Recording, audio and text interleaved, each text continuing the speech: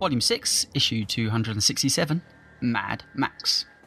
You can play along with Volume 6. The entire schedule up to and including Issue 300 can be found on the Cane and Rinse website.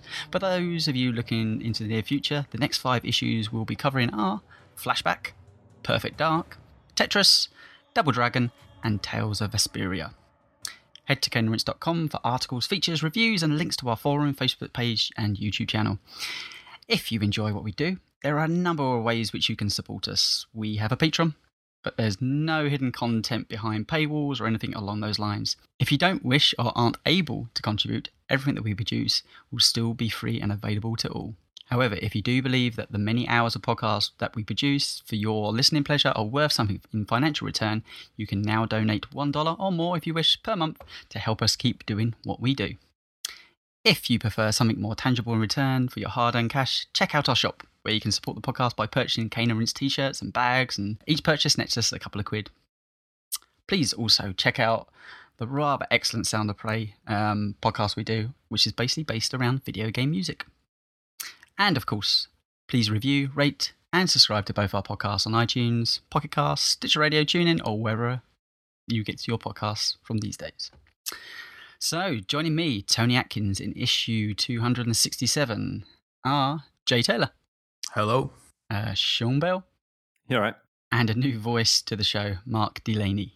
Hello. Right, so Mad Max, developed by Avalanche Studios. Yes, them of the Just Cause fame.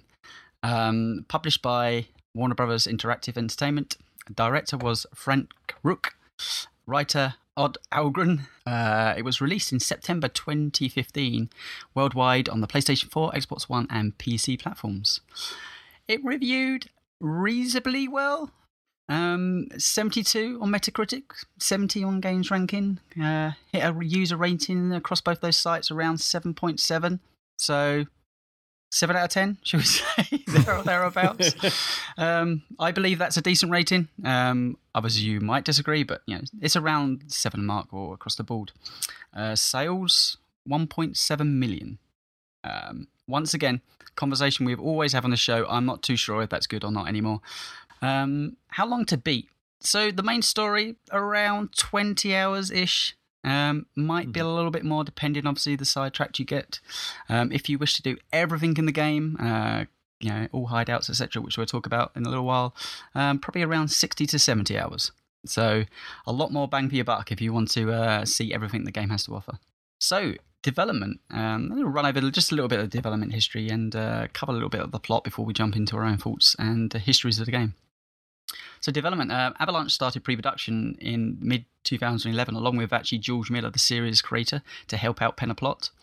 Set for release in 2014 as a promotional tool to help drive interest in the forthcoming Mad Max Fury Road film, the game was never intended to be a tie-in, but due to production delays, the game and film released just 4 months apart, with the film actually hitting first. This, of course, caused some confusion, but Warner Brothers Interactive believed that the standalone game was more beneficial to players than a play-the-movie type style game after the success of its Batman Arkham series. So, let's find out how we all ended up on this issue. So, our histories. Sean, how did you come across Mad Max? Were you excited for it before release? Was it just sneak up to you? Reviews, etc.? I was kind of like I'd seen trailers and stuff, and it looked fine. And then saw Fury Road, and it was incredible. And then I was like, oh man, actually, that game might be quite good. And then it came out, and for some reason, and we'll probably hear more about this, it was like 12 quid on PC. I could it wasn't even in a sale. It was just sites were just selling it really cheap for no discernible reason. So it seemed daft not to pick it up, really. I was like, do you know what? Like £12 for a 7 out of 10 set in a world that I know I am into can't be that bad, can it? And yeah, ended up putting about 40, 50 hours into it. I'm really quite surprised by how much I enjoyed it. Jay? I guess I mainly came into this because I love the film, pure and simple. I mean, Fury Road is probably the best film I saw in 2015. I absolutely adore it. I think it's amazing. But so a game based in that world was interesting to me. The whole open world stuff interested me. I didn't pick this up day one. I'd been interested in the game pre-release. I'd been watching the trailers with interest, the gameplay stuff. I watched a Twitch stream from the developers where they were sort of showing off their gameplay. When the game came out, I ended up watching a lot of streamers playing it. But at the time, a certain other game by the name of Metal Gear Solid 5 came out the same day that this came out. And unbeknownst to me, my wife had ordered a copy of that game. And I was sort of dithering between, like, which one do I want to play? What kind of mood am I in? And then, lo and behold, Metal Gear drops to the letterbox. So that was me sorted for the next 6 weeks playing that. And then after I finished that, I went into The Witcher at that point. And 6 months later, it came up for air. Well, yeah. So, like, I ended up picking up Mad Max because I checked my trophies for this. And the first trophy that I got for it was on the 27th of December. So what I suspect is round about the Christmas of 2015, I'd finished The Witcher twice through at that point, and I was thinking, okay, I'll leave it a bit before I start a third playthrough. And then I was looking for something to play, thinking, like, what's what? And at the time, the PlayStation, as it often does, had a sale on, and this game, Mad Max, was on sale for $24.99. And it was just, at that point, it just hit the right, I thought, oh yeah, that's what I need to be playing. So that's when I picked it up, just in that little lull between Christmas and New Year. Yeah, that's where I came in on it. Mark? Yeah, this game wasn't really on my radar, to be honest, when it first arrived, which is strange because third person, often open world, like action adventure type games, that's like exactly what I like. But this one, I just wasn't paying attention to it, I guess, because I've actually never seen any of the movies. That I know that now sounds terrible for all of you who seem to like the movies, at least. Yeah, and to this day, I still haven't seen them. But I was actually asked to review this game for a friend of a friend for his YouTube channel. So I did that. He'd sent me a PS4 copy, like, from PR, from the publisher or whatever. So I didn't have to pay for it, which was nice at the time because I didn't even know how I felt about it. And then, not to reveal too much, but as we'll get into, a year or so passed, and then I kind of wanted to go back to it, and I'm mostly an Xbox gamer anyways, so I ended up getting it for Xbox for about $25, playing through it in full again. On neither console did I do absolutely everything, but on both consoles did I do most everything. It's really interesting, actually, talking about how this was meant to come out before the film to drive sales for the film, if that makes sense. And actually, in the end, the film drives sales for this game in particular. And I think it's probably worked out better for the game than it would have done for the film. Seeing how the game's kind of reviewed kind of in that middling mark. But no, I was quite late to this. It's one of those games where I think a lot of us now like to watch broadcasts, whether it be on Twitch or wherever it may be, the streaming service. And this was a game I just kept coming back to and watching people play. And I knew the middling reviews, but everything I watched seemed to speak to me in a way that, like, I just want to be playing this. I don't really want to, I can't stop watching this, but I want to be the one controlling this. Be it in a sandstorm, be it, going into some of the deeper, darker bunkers and stuff like that. And I could, even from the broadcast, I could see the issues that some of the reviewers were picking out, but they didn't really jump off the screen at me to say, oh no, don't buy this. So I did what pretty much everyone did here. I kind of waited a bit for a price drop, and then I brought it digitally for about £25, which seems to be that kind of okay mark. It's brand new game, day one, has to be something that's really on your radar. And I have to say, this wasn't really on my radar at all. I remember it was at a Sony press conference at one of their E3 shows, and it was like, okay, Mad Max, but Mad Max between then and now, obviously, it's a big deal now. And back then, it's like, okay, I suppose that could work. Avalanche have moved away from doing something basically within the Just Cause arena. So, okay, that's fair enough. Be interesting to see that. But it wasn't enough for, I think, a lot of people to put down their money day one. So that's why it's a perfect sale game, I think, for me. So a quick plot overview just to give people that haven't actually played the game a general consensus of what we're talking about. So you, Max, start out the game by being attacked by Scabius Scrotius. Yes, the son of Immortal Joe for people that have seen Fury Road, which leads to you putting a chainsaw into his head. Alas, this isn't enough to kill him, and your beloved V8 is taken. Right, no, bear with me. Wandering around the desert, Max finds a hunchback mechanic. named Chum Bucket, who tells Max that he can set him up with a new set of wheels so he can seek revenge and get his beloved V8 engine back. Run alongside this fairly basic plot is Max's own torment about the death of his wife and child, which is only highlighted more by the false relationship with a concubine named Hope, who also asked Max to find her daughter, Glory. So I'm going to kick off with a couple of pieces of forum feedback just to get us in the right direction. So Good Shrewsbury said, I love a great story in games, and that was not Mad Max. However, I felt it was pretty fitting, serviceable story as far as Mad Max experience goes. I really enjoyed the collectible photos you could find strewn about the game world because unlike so many other games, they were a narrative device that told dozens of micro-stories which helped paint a rough narrative of the downfall of Max's civilization. I think the NPCs were interesting and well voiced acted, and personally, I thought Chum Bucket was great. For me, though, the story was simply a device to allow the player to exist and affect this bleak world for an iconic character in fun ways. And it totally worked for me. Deadpool Negative said, I'm pretty down on the game story, though, although it has some merits. While I appreciate the pared down, Max just wants his car back plot, he often feels too much like a supporting player in his own story, which makes sense when you're watching the films, but feels off when you're actually playing him. There are some embarrassing cliched elements. Hope and Glory are well-acted characters, but their entire arc is painfully predictable and just makes Max as a character look foolish. One of the best parts of the story, however, is Chum Bucket, the sad, mad hunchback who befriends Max and sees him as the man to drive his magnum opus. Chum Bucket's idolization of Max is a source of humour and tragedy, which makes the ending of the game all the more brutal. I should say spoilers actually here before I say the ending of the game. But spoilers, you have been warned.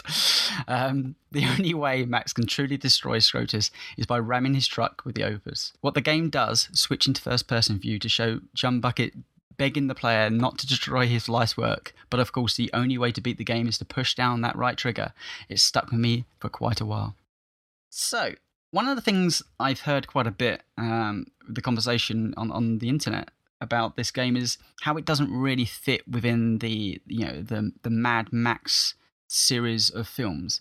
And I have to say I don't agree. I think having watched them all back to back, I think the Mad Max series of films is all over the place anyway. You have a fairly kind of serious original film, obviously very low budget, but it keeps it kind of quite down, dirty and gritty, featuring kind of rape and pillage and anger. I'd call that kind of 70s nasty a little bit. It's an interesting film.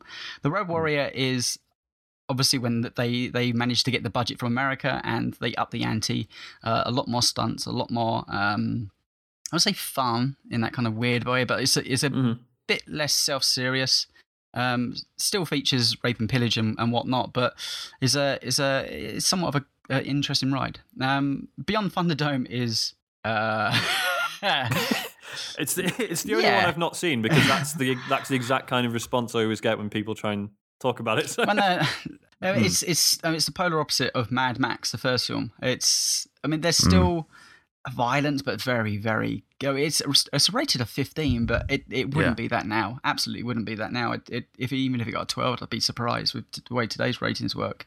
The reality is these films are wildly inconsistent with one another. Yeah. The thing with the game, the only thing that really pulled me out of it was the fact that Max has these big conversations with people, and if in the one thing that is consistent with the films is he's like Max is pretty monosyllabic on every with the exception with the first film, perhaps with the first film because he's got the family scenes, he's got the scenes with the other cops, and that sort of stuff. So Road Warrior and Beyond Thunderdome, like it's all looks and grunts and one word answers and stuff. It's just it's like he's not a conversationalist, and especially in Fury Road.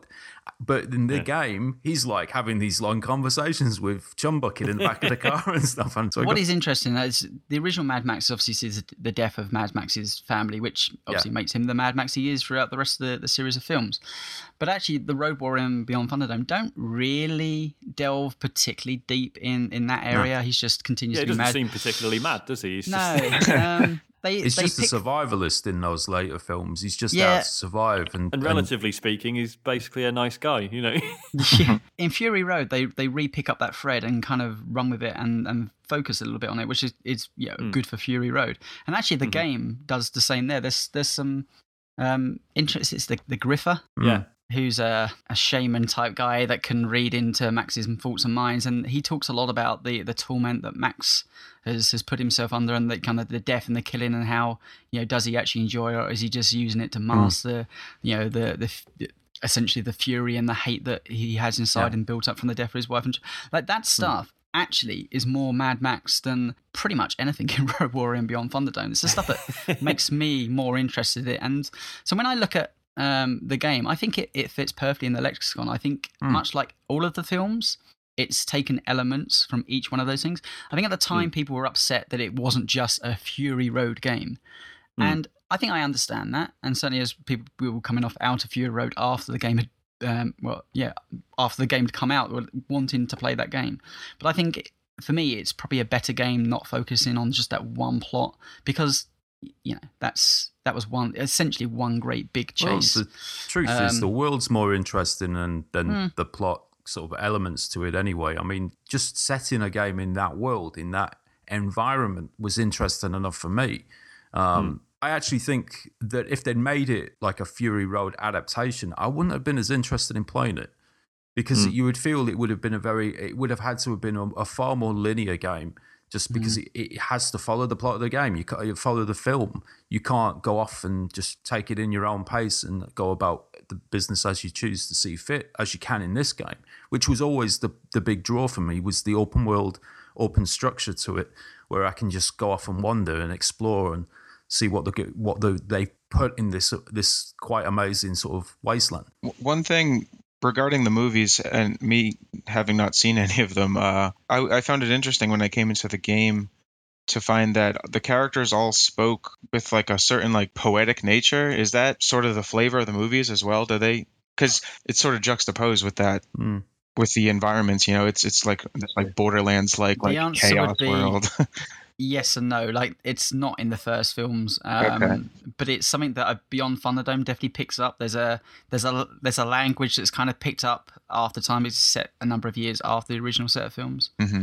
It's there in Road Warrior to a point. Humongous has like a few speeches, and he has a guy who comes up and does the speaking for him that's got that sort of flair as well. So it was so unexpected for me coming into it with no experience with the property at all. It's almost like the remake of Romeo and Juliet that takes place in the modern world, Yeah. Or it just seems so like incongruous to. Well, I mean, I think some of that's just a language that has developed over a period of time since civilization, as they know it, has disappeared. That the borders of accents has kind of like blended in together and to make their own society and language. So. Yeah, that's definitely there within films, but more in the later stuff.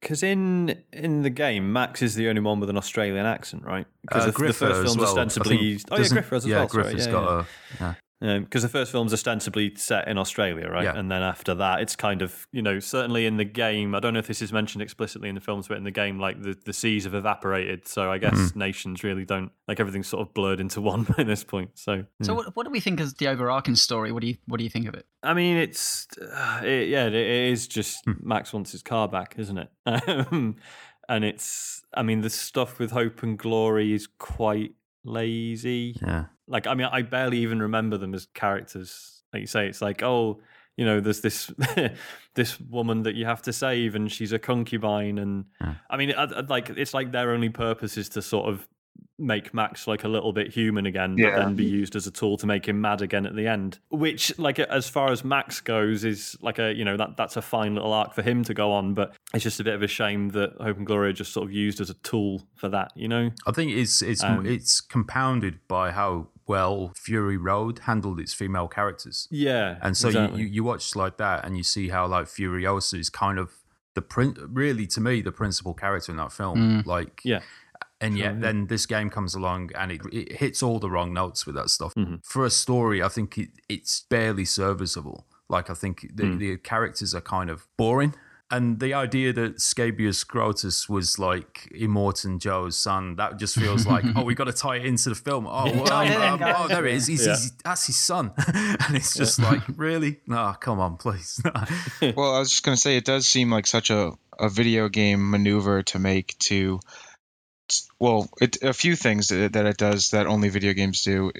It opens with a really long cutscene that's super stylish, but definitely probably should have put us in the driver's seat there. Well, I guess, I shouldn't say driver's seat because it's a driving scene that gets confusing, but like that could have been a tutorial right there. I don't know if you guys remember the opening scene where he's battling Scrotus and he jumps onto the truck and they're tearing him apart. Like it was weird for me when I first sat down with it that we weren't allowed to participate in that element of it. But I will say, and I agree that the story is, it's there's not many layers to it at all, but for some reason I felt like it was so fast to the end, like that. It was probably even less than just what you'd call the final act, maybe just the last hour or so.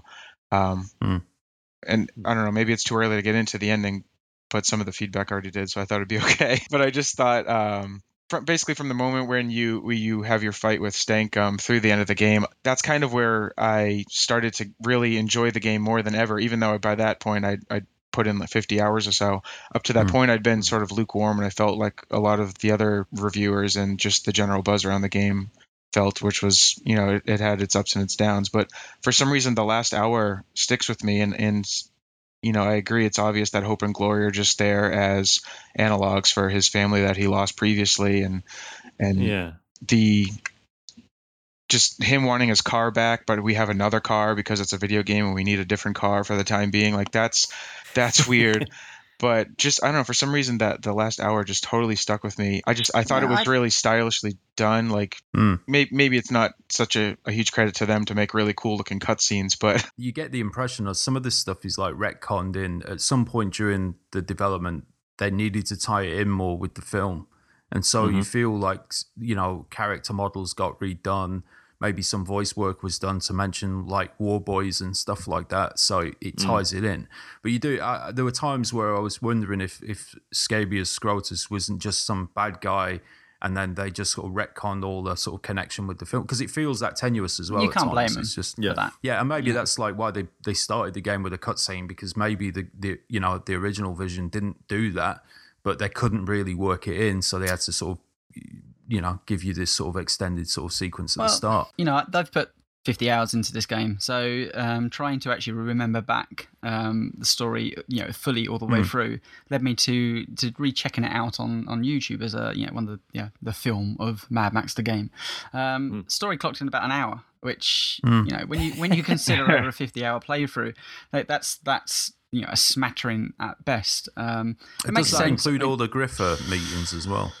No, I don't think. No, it didn't. No. I was going to say that they're some of the best bits. Yeah, they are. Yeah, I think those are the bits where Griffer's kind of lecturing Max about stuff. They were quite interesting because they did something that none of the films have ever ventured into, that sort of area either. And that made it stand out to me because I liked what he was saying. It made a lot of sense. It was kind of mystic. But it was interesting that someone was challenging Max with his feelings. They've explored a little bit with that within the films, but a film obviously has to get through its pace pretty damn quick. So the game has a little bit more time to poke at Max, almost like poke a little bit of fun at him, even for being the way he is. Which, and to see his reaction, like, no, you've got it all wrong, and yet seemingly after your 500th scarab kill along the way, like some of the words that he's telling you about the killing and are you any better than them, you're like, yeah, probably not. Like we've had this conversation about because have any of you guys like seen the final cutscene with Griffer? Because that's really interesting. Basically he gets through to Max, like he breaks him down. So how do you end up with that? Basically it's when you've unlocked all, when you've like fully maxed out all your stats. Yeah, I've still done that. And sort of Max just basically sort of stands next to Griffer, and Griffer says like, "It's good to see you, friend." And Max just says, "You too." And it's like, oh man, even though he's a very chatty Max as far as Mad Maxes go, that's like the first time he acknowledges someone as a mate, And Griffith says something like, do you see what I'm trying to tell you now? And Max just repeats that line that Griffith says, that which is broken can be mended by love only. And it's like, whoa.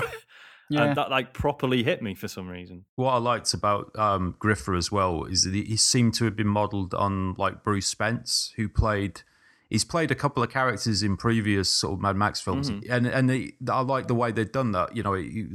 I felt it was deliberate. They'd clearly sort of modelled it on that character, but it was I have to say I'm pretty two-tone with the story. I think overall the actual delivered story isn't great. I think it's very cliched, and the hope and glory stuff, I appreciate it being in there, but it just the names themselves, it's so obvious, it's so in your face, and are you getting it, guys? Are you picking it up? And it's like, yeah, I really do understand, but I do think even with that, it's a little ballsy that they go out to the end and actually kill both of those characters. Yeah. And so, there was certainly an aspect of me as the player being angry by those events, but the final boss after the many hours of venturing the wasteland was so easy, and so I don't want to get upset by an easy boss at the end, but it's so anticlimactic. It was a shame.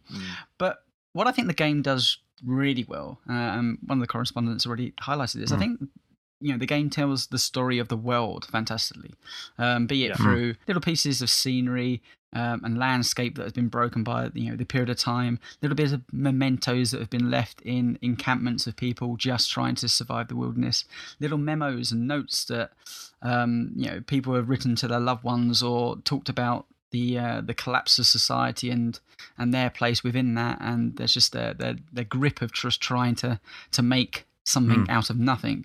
That stuff's fascinating, but hidden away if you don't go looking for it, which is always frustrating and weird in games.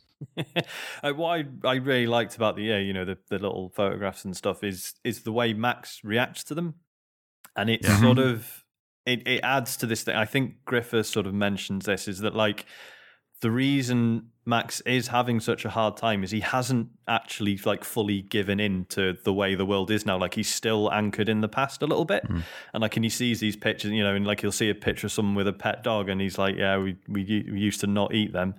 And it's because he's still holding on to the old world a little bit. Whereas pretty much everyone else, there seems to be this huge like collective amnesia, even though the world as we know it now can only be sort of 20, 30 years ago, if that. Everyone else seems to have just let it go, and just accepts the way things are, whereas Max is still sort of stuck in the past a little bit. Just feel like the story of him just wanting his V8 back, like it just wasn't enough as a driving force. Certainly when the Maximum Opus is a fantastic vehicle. Yeah, that's...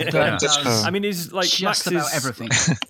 Because Max's whole thing is, it's not necessarily about the car, is it? It's just he wants to cross the plains of silence, which, I mean, it's never really made clear what that means. And from what Griffith says, I think he basically just, he's like, you're talking nonsense. There's no such thing. If there's any such thing as a plane of silence, you're already on it, mate. Like, it's, but Max, he sort of implies...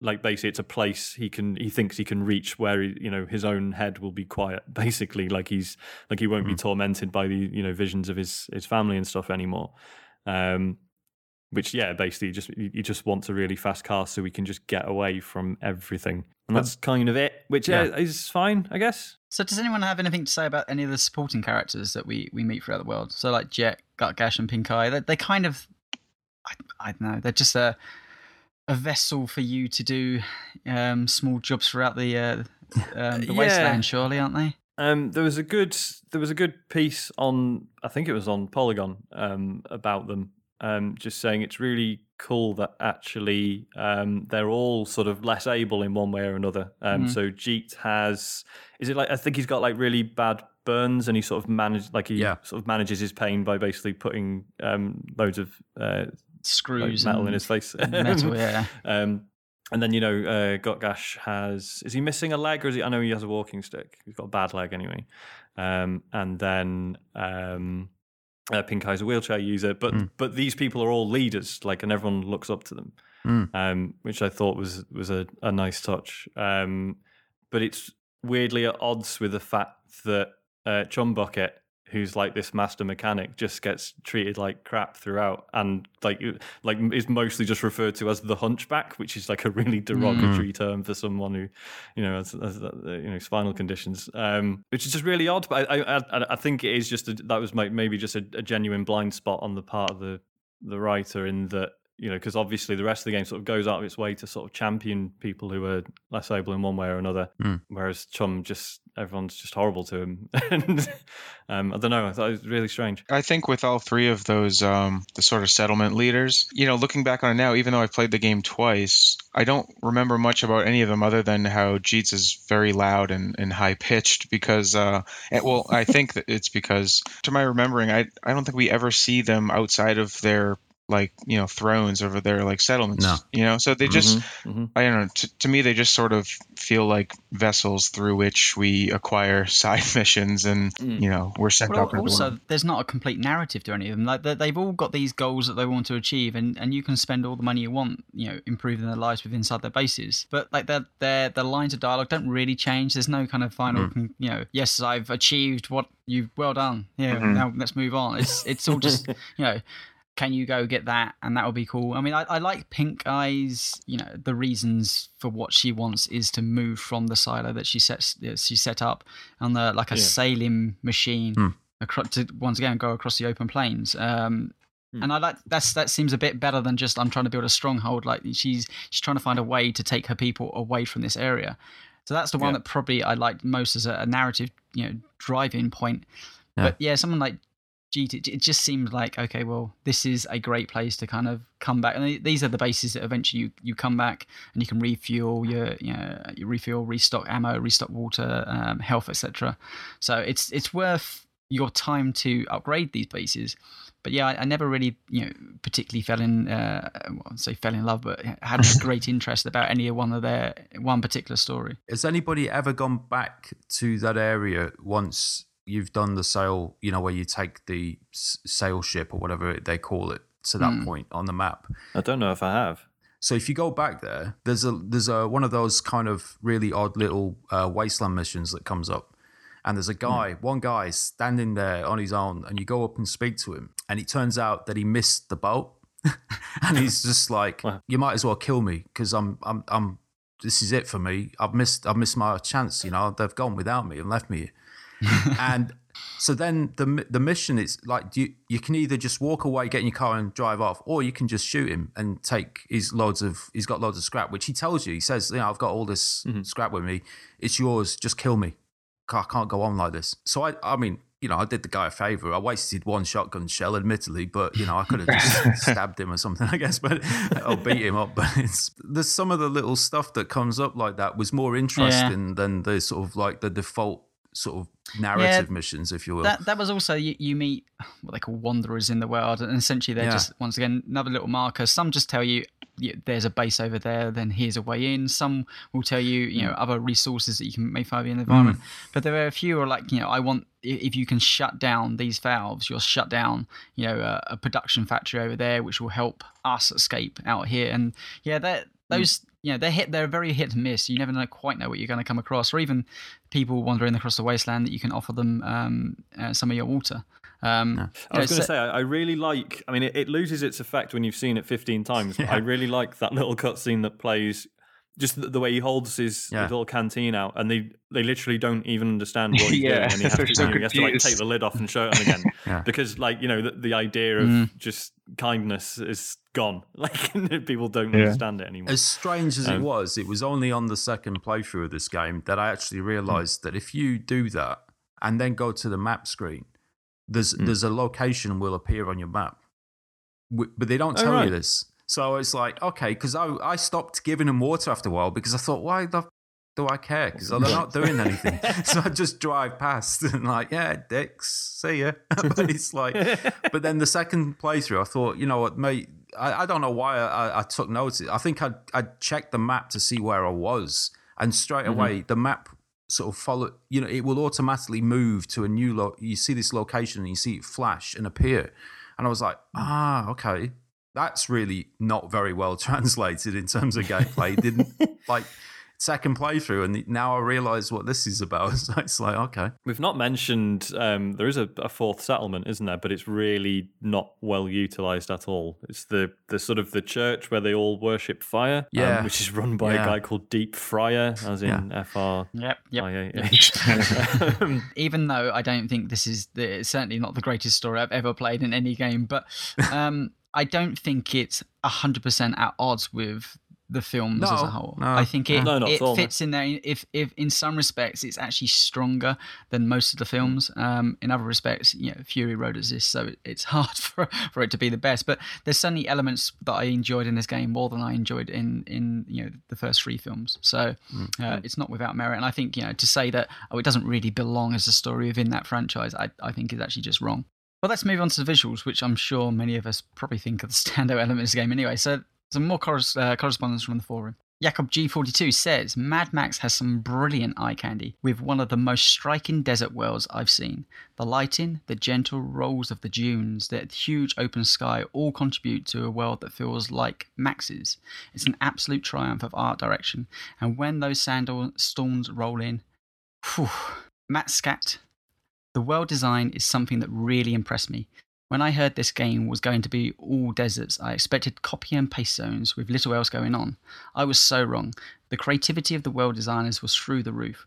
We have huge Sahara-like dunes, Grand Canyons, tar pits and colourful sulphur hot springs. Sand lurches from underneath your tyres and you see huge dust clouds where the enemy's convoys are. Also seeing a sandstorm coming your way and finally hitting you is a real tense moment. Good Shrewsbury said, I've never seen a desert in a video game this diverse and well crafted. There are inevitable comparisons with Metal Gear Solid 5's open world desert, and for me, Mad Max puts it to shame. From the continental shelf to the inland desert to the lovely skybox, I marvelled at the environmental design of Mad Max's world. Painted over the level design was a fantastic, believable post-apocalyptic aesthetic. Drinking in the spectacle of top dogs and NPC bases was simply awesome. The size and scale of the deteriorating drill rig, a ruined wind farm, a battered nuclear cooling silo, or a large stranded tanker, all of which house a powerful leader in this forsaken world, was really impressive design.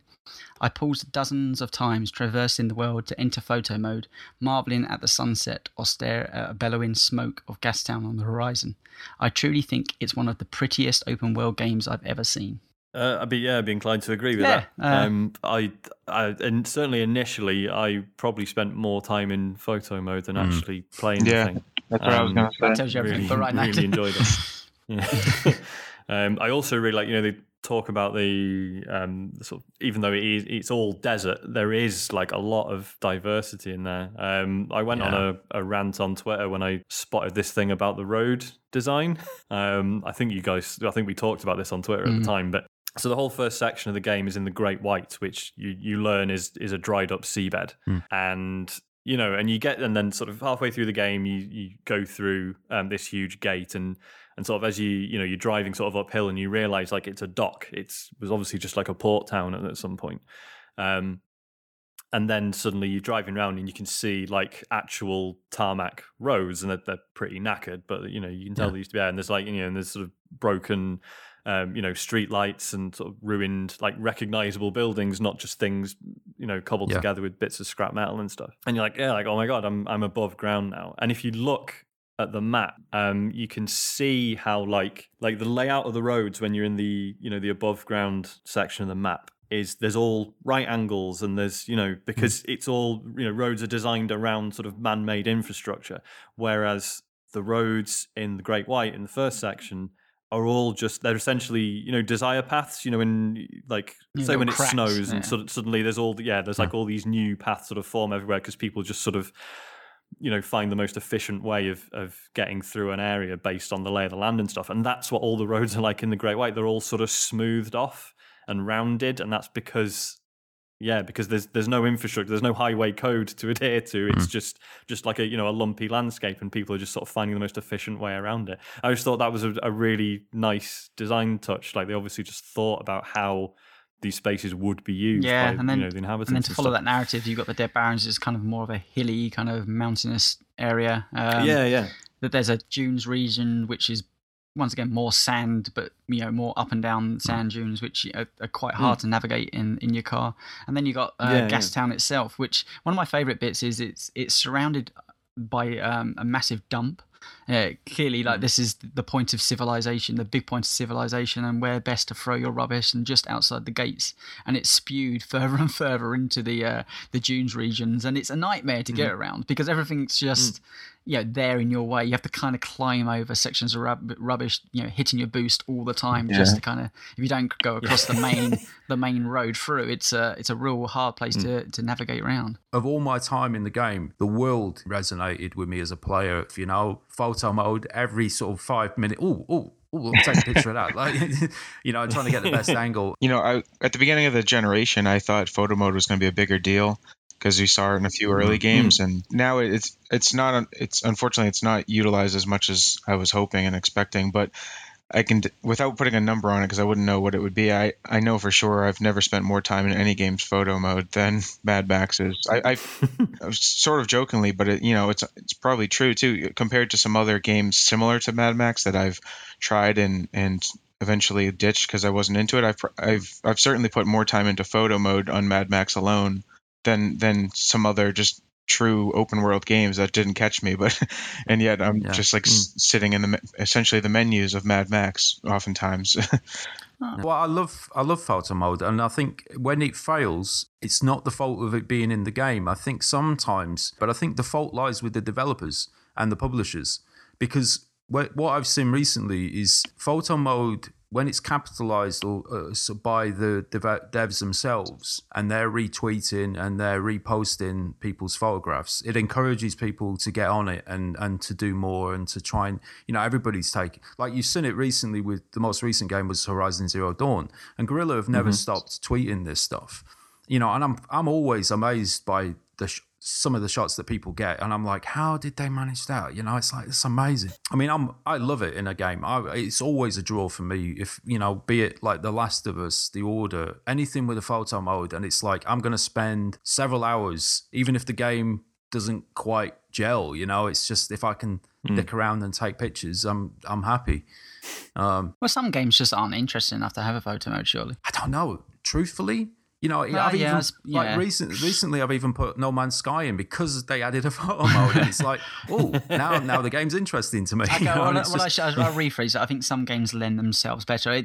For instance, about Max, cresting over a top of a hill on a sunset, it's very hard not just to stop and stare, even if you're in mid-mission. With this generation of games, with games as good looking as they are, with engines as impressive as they are, and with Mad Max in particular, with explosions as beautiful as these do on this game, I want to take pictures all the time. And it's a nightmare trying to get that precise timed shot where just as the best part of the explosion is happening.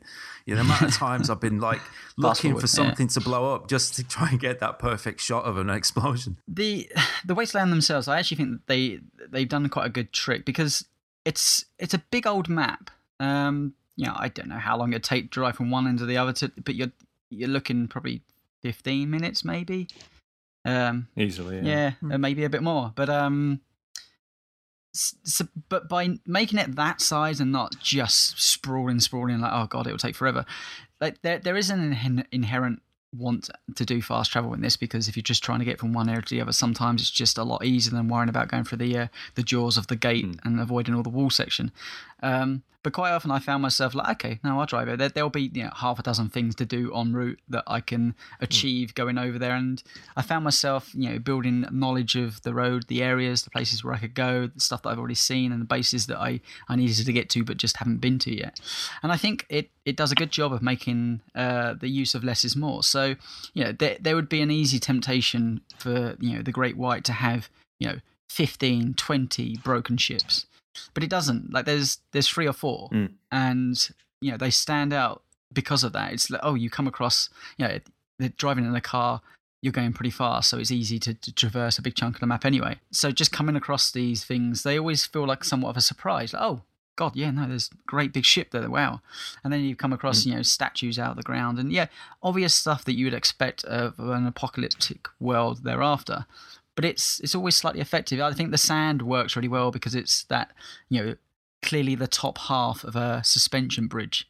but the lower half's completely gone, and you're just seeing the very the bit that would have been 200 foot off the ground that has all but been buried, and it plays with that kind of visual style really well. Sorry, I just wanted to comment on one more part of the environment. I don't, again, not knowing the movies, maybe this fits right in, but and similar to how the poeticism of their manner of speaking kind of stuck out at me, so too did the hot air balloons. Those, they just seem so out of place, but as sort of antiquated, really. Yeah, they I don't know. I guess I didn't expect them there, but then it just adds to the overall style of it, and maybe they were implemented poorly in terms of the gameplay, which we'll get into, but because it does take like 30 seconds to get up to the top. But I don't know, and I sometimes even in my photo mode, I would just take like pictures of Max in the hot air balloon. I just thought just as an aesthetic addition to the game, like knowing that there's just hot air balloons amid this world of like chaos and like oil and blood and like just I don't know, just hot air, because hot air, I don't know, maybe it's just like my fiance loves hot air balloons. Like it's sort of like an artistic like beacon that she returns to a lot, whether she's drawing or collecting art for our house or whatever. But actually she even has a tattoo of one. So for me, like, I don't know, I just associate hot air balloons with something other than the wasteland of Mad Max, and they just stuck out in a really stylish way for me that I don't. But are they in the movies? I don't know. So no, not at all. It's once again, it's weird comparing this with the movies, because the movies themselves are quite different. Like the first Mad Max isn't set in any kind of post-apocalypse, where it's just set in the normal day at that point. And it as the movies progress further, the world generally deteriorates up to the point, really, I think if you saw the game as the fifth film, it would be its ultimate conclusion, like the world's gone to ruins, and not just small settlements like the Thunderdome area have appeared. It's like places like Gastown and massive settlements have appeared, and it feels like this would be the kind of the fifth line of the films where society has completely just gone back to ruins, but they're starting to kind of rebuild out of the mess. So a couple of areas that I really want to talk and pick apart within the wasteland that really stuck up for me. One was the airport. Obviously, we can all imagine that. But one of the great things about the airport is that it's buried underground. So we've all been in airports. We've all been in their big kind of open lounges and understand like the escalators and stuff. And there's a fantastic section in this game where you kind of just disappear into this little hole in the ground, and you have this massive airport structure just buried, and there's bits of sand coming through the ceiling and whatnot, and half of it's buried but half it's not. But the whole time it feels like the thing is under immense pressure from the earth above, that it's going to collapse at any time. And it's really foreboding. Of course, there's skags and things down there that are out to kill you, because why wouldn't there be? But it's got a fantastic sense of pressure. Like the audio down there is one of the highlights of the game. It feels really foreboding, even without creatures around there. Really, I just love that idea of being in the kind of the hot blazing sunshine and going into a very dark place where no natural light can penetrate at all other than the match's torch. Really good and interesting. To go alongside that, and this is one of the things that really drew me into this game when I was watching people broadcast it. I loved how you would go into a settlement, like, and certainly whether it was underground, and you'd come back out and you'd almost have that 4K HDR effect that isn't implemented in this game, but you can see where it would be. That kind of blinding of light, coming from the darkness below up into the open world, and that searing of your eyes, your reticles being completely burnt out your skull from not seeing it before. I love that, and that's always to me implemented at its best is when a sandstorm comes across the Great Plains. People that haven't played this game, I'm sure probably would have heard people talking about the storms in Mad Max, because they are, certainly if you play the game, they are really cool. They come, you're generally, if you're in the Great White, you generally see them rolling across the mountains. They will give you fair warning that they're coming, but you can't do anything really inside them. They're blowing. As Max, you can get blown around them. They always tell you to find shelter. If you're in your car, they generally take a lot of debris and a lot of hitting. Great thing about that is also enemies take a lot of debris and a lot of hitting. So you can be chasing a convoy and it hit and just see the convoy ripped apart and doing the job for you. But yeah, so some really, once again, the sound design in that is absolutely phenomenal. It's incredible. So yeah, they're 2 points that I really picked up from this game and really loved. How about you guys? So I'm guessing a rough time, I probably put in over 100 hours on this game because I've done 2 playthroughs where I've tried to do everything that's on there. And I know by the second playthrough, when you'd hear Chumbucket sort of give you the warning, because that's something that I also liked about the game, is the way that he's kind of the audio cue for a lot of stuff. Like he'll shout stuff and say, sounds, give you the heads up. Unless, of course, you're facing it, in which case you can see this huge, like, cloud base moving in towards you, in which case then it was like, oh, no, where's the nearest shelter? And then you're quickly bringing up, trying to find, where is it? Oh, it's right over there. Damn it. And then it's this mad panicked driving and boosting, trying to beat it to get somewhere safe, because they are horrendous to be caught in. But yeah, it was just by the time he got to the second playthrough, I was like, "Oh, not again!"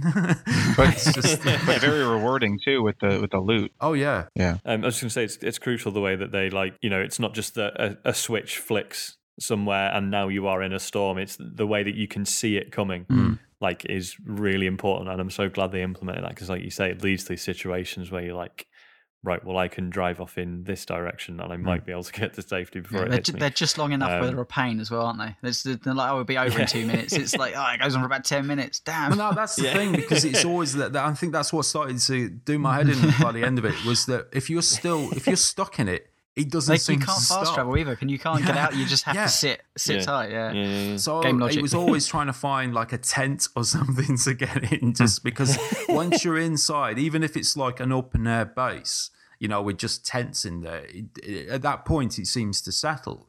But if you're just out there in it, like you said, you can be there for 10 minutes or something. You're thinking, is this ever going to end? A balloon. Like, yeah. I had an amazing one once where I'd just taken out like 3 enemy vehicles, and then the storm hit, and my car was like destroyed, and it sets on fire, and you have to get out for a minute while Chum sorts it out. But it kept getting hit by debris from the storm. So I was like basically scrambling around in this storm, just like basically getting these 3 enemy vehicles that I just killed the drivers, and basically trying to form like a blockade against the storm so that Chum could repair my car. That was amazing. Like that was so cool. You can sometimes, when you seek refuge in some sort of structure, it can provide that for you. But there were times when I would be making my way through a settlement, like overtaking it from the War Boys or any of those factions, and we would get a storm coming through there. Did that ever happen to you guys? That wasn't a bug, right? Like I was supposed to occasionally get those in the settlement. I mean, I think that was cool. I think they're random. Yeah, I'm pretty sure they're. Maybe there's one that's scripted at the beginning to introduce it, but even then, I'm not sure. But yeah, I did. I think the one near the start is scripted, but yeah, they can happen. Yeah, whenever. it was really cool to have be in the middle of melee combat with all these enemies. You've got the guy hanging from atop who's like chanting and hyping up his gang mates, or I don't know. Oh, the war crier. Yeah, the war criers were kind of cool because it's just especially if you could take them out before you get to the base with a sniper rifle from a distance, that was even cooler. It's like, oh, you know what? But they're also good if you take out the gang and just leave him behind and start basically like bargaining for his life. Have you ever listened to the conversation when he's just there hanging on his own after everybody's been beaten down, and he's just like, oh, well, what do I do now? You looking for a war crier or something? Yeah, he's like, I didn't mean any of that stuff. You know that, right? Like he's kind of like pleading. Also, I love the colour palette. It's hard to make desert interesting, other than obviously we're talking about structures and whatnot. But it's got that kind of sun bleached colour palette in the very height of day, down to the night sky rolling in, and that the deep oranges, with the sun kind of glazing over the top of the dunes and stuff. Really, really, great use of colour and design in that. And, sunsets look spectacular, as do the nighttime. It completely changes the feel and look of the entirety of the environment, even though it's very much the same place. So when you get to Gastown and there's all the like mad like neon lights everywhere, and like somehow that like even though the game does a lot sort of palette wise, considering it's just in deserts and stuff, like when you get there and there's all these sort of bright neon signs everywhere, it's like whoa, like it's really striking. I also love when you come across the the oil slicks within the environment. It reminds me very much of the Fury Road, desert that, or the plains that have been returned back to mud. Coming across the oil slicks and getting yourself stuck in one of those, just trying to boost your way out is really dramatic as well. I think he was one of the guys on Polygon was saying that every location felt identical and bland environments that discouraged exploration, which I couldn't disagree more with that, to be honest. Like one of many things that stood out to me was that every time you go to one of these camps, whilst you would see the reuse of certain assets, like tents would be the same or similar, they never once did the base feel like copy and paste, drop it over there and put another one over there. They all felt different, every single one. Some were smaller than others. Some were literally just a sofa with a skeleton on, and and some scrap next to it, and a book or a note saying, "Goodbye, cruel world" or something. Yeah, sometimes they were so labyrinthine that they were actually frustrating when you're searching for all the scrap in each one. And it's like, how do I get to? I can see that it says it's here on the map, but it's not. So it's below me, I guess. So I don't know how to get there. Like that happened a lot. I've 100%ed that stuff because I'm just that pushes that OCD button. Like I can see it. It's there. It's somewhere around here. And like I'd be sitting around walking in circles for 20 minutes trying to figure out where it is. Surely, that's where open world games are at the best, right? Is when they click and you're willing to search every single item within the map, just trying to find that location. It's how you put 60, 70, 100 hours into these games. The thing is, like, every open world's different, and I think there's no kind of magic formula for this stuff. But for me personally, it's always about the detail that they invest in the world. So it's all those little things. I always get a real buzz out of that sense of exploration.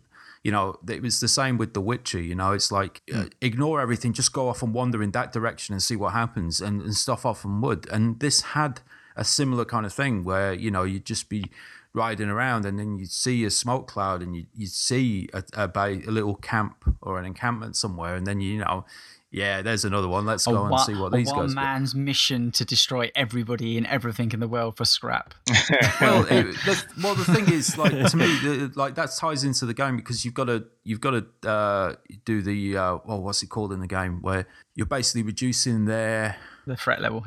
Threat level. The threat levels. Yeah. So taking down the scarecrows and all that kind of stuff. I like games where you like games like Crackdown, how it used to change the environment as you would clear out the gangs and stuff.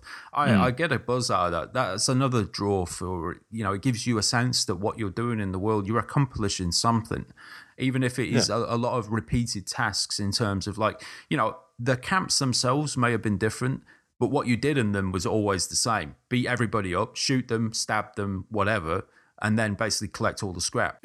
Having that sense of it having an impact, that the color would change slightly on the map, every time you look at it, after you've reduced the threat level and stuff, that you'd start feeling like you're having an impact. So let's move on to what you actually do in these wastelands. Well, Papa Dupe 13 from the forum had this to say. In baseball, there's a term called meatball. A meatball is a perfect pitch right down the middle that is an easy hit for a home run. Mad Max should have been a meatball. Instead, it's the laziest game I've ever played in my life. They basically took the Assassin's Creed, Mordor, Arkham model and slapped a coat of Mad Max's paint on it.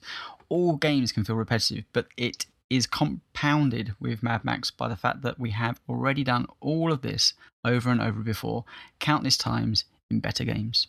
To that point, Good Shrewsbury said, apart from the general design motive of the game, most other elements were merely adequate. When I could tear myself away from the gorgeous vistas and actually play the game, I generally enjoyed it, but I never found myself screaming in elation at the combat encounters. I had fun with the Arkham-like combat and appreciated the variety of enemy types along with the grunts. However, the larger enemies, including the top dog boss battles, were brutally repetitive. On the Shadow of Mordor show, Carl said, Mad Max would have benefited from the Nemesis system, and I couldn't agree more. If this game world was littered with the spectrum of procedurally generated mini-bosses a la Mordor, I think Mad Max would have been up there with an absolute classic. I enjoyed Shadow of Mordor, but I preferred Mad Max in almost every way other than the throwaway boss battles. So having unique faction bosses held up at their own fortresses would have been a blast to tackle as Max. And finally, Mark Hogg said, yes, Mad Max can be woefully repetitive. Its story is about as thin as a sheet of paper, and the ways of unlocking areas and or missions feel silly and outdated. You need level 3 tires before you can try to rescue this person in grave danger, so go do a bunch of side missions first. Yet I terribly enjoyed clearing up enemy camps in Arkham-style fashion, stringing melee combos together and blowing up fuel supplies. I love getting into car chases in first person, trying hard to avoid the exploding cars and soaring past me left and right. And when all the punch and crunch violence got a bit overwhelming, I'd just stand somewhere pretty and fool about with the photo mode. No, Mad Max might not be a masterpiece, but I'll remember this game for its meaty sound design, desolate visuals, and explosive action. So, my question to you is, how do we feel about the way the game kind of holds its content behind locks of lowering the areas, car upgrades? I've particularly heard, I think a number of reviewers at the time were quite upset by the fact that they get about 12 to 15 hours in and then get told they need to do a bunch of side missions before they can actually see the back end of the game. That's the way I always felt anyway, that the game kind of shows its last hand and then says, well, no, you need to mop up a bit more on the map before you can tackle this final area, even though you are kind of probably equipped to do so. So, to a point, Jay, that you talked about earlier about, lowering the threat of certain locations, and that would be going up the balloons and unlocking map points, but there'll be scarecrows, which are basically little watchtowers you can take down. You get a currency called scrap. The game's currency is called scrap, which can be used for upgrades for your car, equipment, etc. You get that by raiding camps and taking down these big top dog enemies and shutting off oil pumps, etc. So basically doing the busy work of the game, the actual gameplay. Do we think... I'm always loath to talk about the Nemesis system. One game has done it, and obviously it was great for that game. But I'm not blind to the world to understand actually some of the criticisms about this being quite an old-fashioned game design that isn't actually true. I mean, that is true. It does feel quite old in the way that they hold back content. For me, I never found it an issue because I think in my head, I always felt like I was going to be completing every single little stronghold, element, camp. So actually, I never hit that wall because I was already, deeply engaged in my insane kind of head where I was thinking, I'm going to do everything on this map, even though there's 15,000 things to do. Yep, I'm definitely going to spend 100 hours. So I never hit that 12 to 15 hour wall. How about Mark, you in particular? Did you come across that? Or like me, where was it not really an issue? Yeah, I could sense that they were, that the game would obstruct me had I tried to keep going. But I did, for the most part, the game offers tons of different things to do. And for the most part, I found them to be enjoyable enough that I was never really hitting any walls, because that's kind of just how I play these open world games anyways, where, if you give me 12 icons on a map and one of them's the main story mission, I'm going to do the 11 others first, and then I'm going to go do that one. Yeah. So, yeah, I think maybe towards the end, just because I was reviewing it at the time, and this game actually took me a while to play through, but not 12 to 15 hours in, but maybe towards the end I was like, okay, I need to get on and see the ending of this, because I don't, especially with a story driven game, you can't really review it until you've seen it through the end. But I never really hit the walls shorter than preceding like the first 30 hours or so. Maybe it was just, for the most part, it was fun for me. I see, if Mad Max has any great fault, it's that it maybe adheres too closely to that open world design that everyone else who's come before it told it how to be, and it didn't try to push that envelope too much. But then again, on top of that, it still adds the car combat, which is pretty unique. You don't besides the terrible carriages in Assassin's Creed Syndicate, there's no car combat in these other open world games that give you a bunch of things to do. I thought that was its own wrinkle, and everything else, it is sort of just a map full of clutter, but I found a lot of that clutter enough to be, or enjoyable enough that it never really, I was never slowed down by it. Yeah, I'd agree with that. I think I can't get on with a lot of Ubisoft stuff because I see the map and all the icons, and I just totally switch off. And I nearly did that with this because I initially did start to feel a bit overwhelmed. But once you start just picking away at a few of those little icons on the map, and you're just like, actually, this is all pretty enjoyable. This is okay. This is like, it doesn't just feel like busy work most of the time. I didn't get on with the clearing the minefields. I thought that was really tedious. I just did that last night, actually. I finally finished that one. I found them a chore to begin with, but I do like the way they implemented that with the dog. Like, I like the way that you have to that works as a mechanic. Follow him, it's like, you know, I kind of but they were like, particularly finding them was a pain.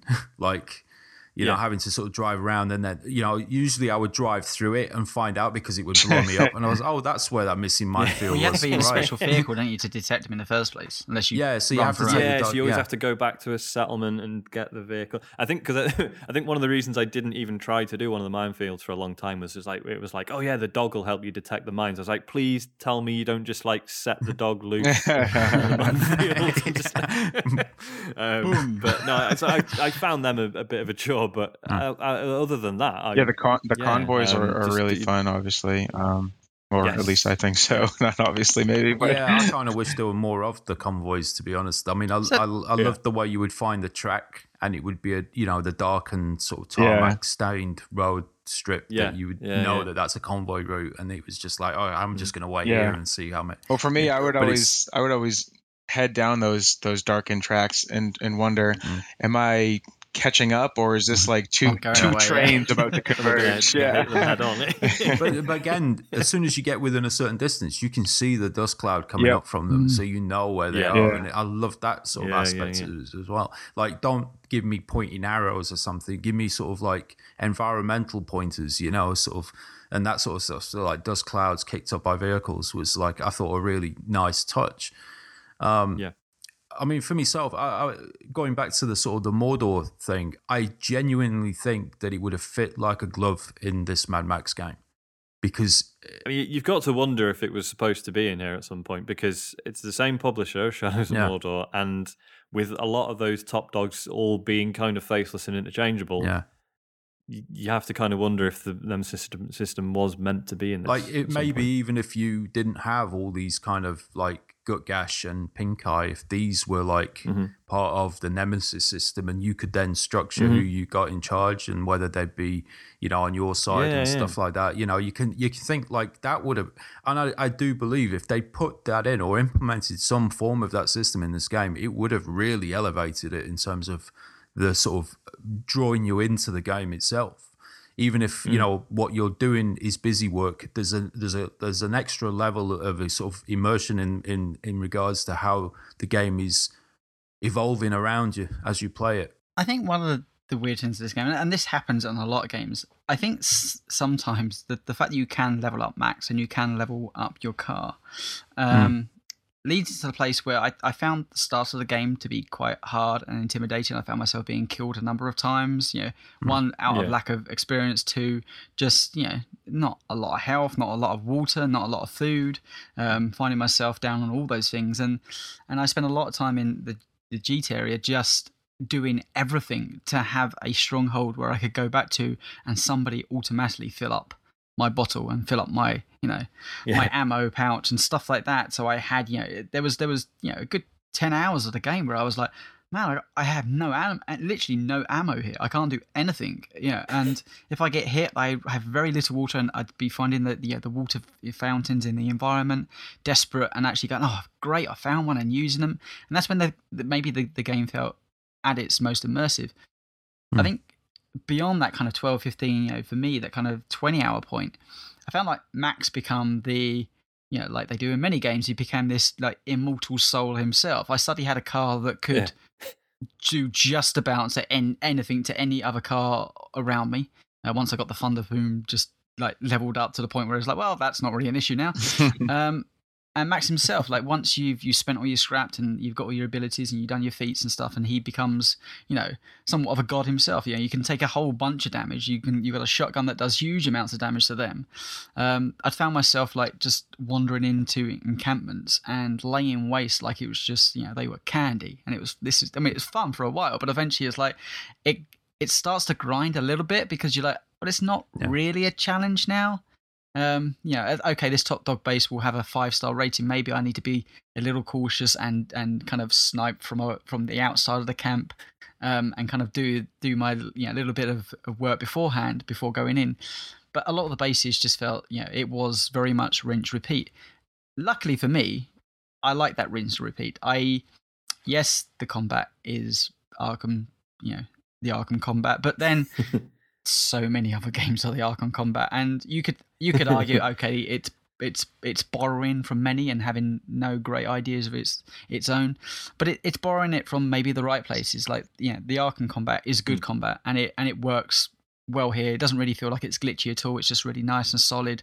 You can shiv people, and that's always fun. It's quite visceral and violent at times when it needs to be, and I like the exploration of the camps. Be it, as we said earlier, a small little camp that's just in the middle of nowhere that's a sofa, or a huge base that seemingly could take, the best part of half an hour, 40 minutes of just taking people down, trying to find the emblems around, trying to find all the little scrap and things you need, and find other cars inside that you can take back to your base, whatnot. And yeah, just the general flow of those set pieces, I think, worked as well as it needed to. I think it could have been improved. I think the Nemesis system probably would work perfectly in this game because the game's quite loose around it in its structure.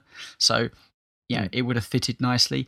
But I also feel like maybe it's just a little bit too soon for that to be in this, and maybe they're a little bit shy about using it from one. Everyone tells me like, oh, the Nemesis system was going to be used in every game, and all of a sudden it's been a none since. It's obviously.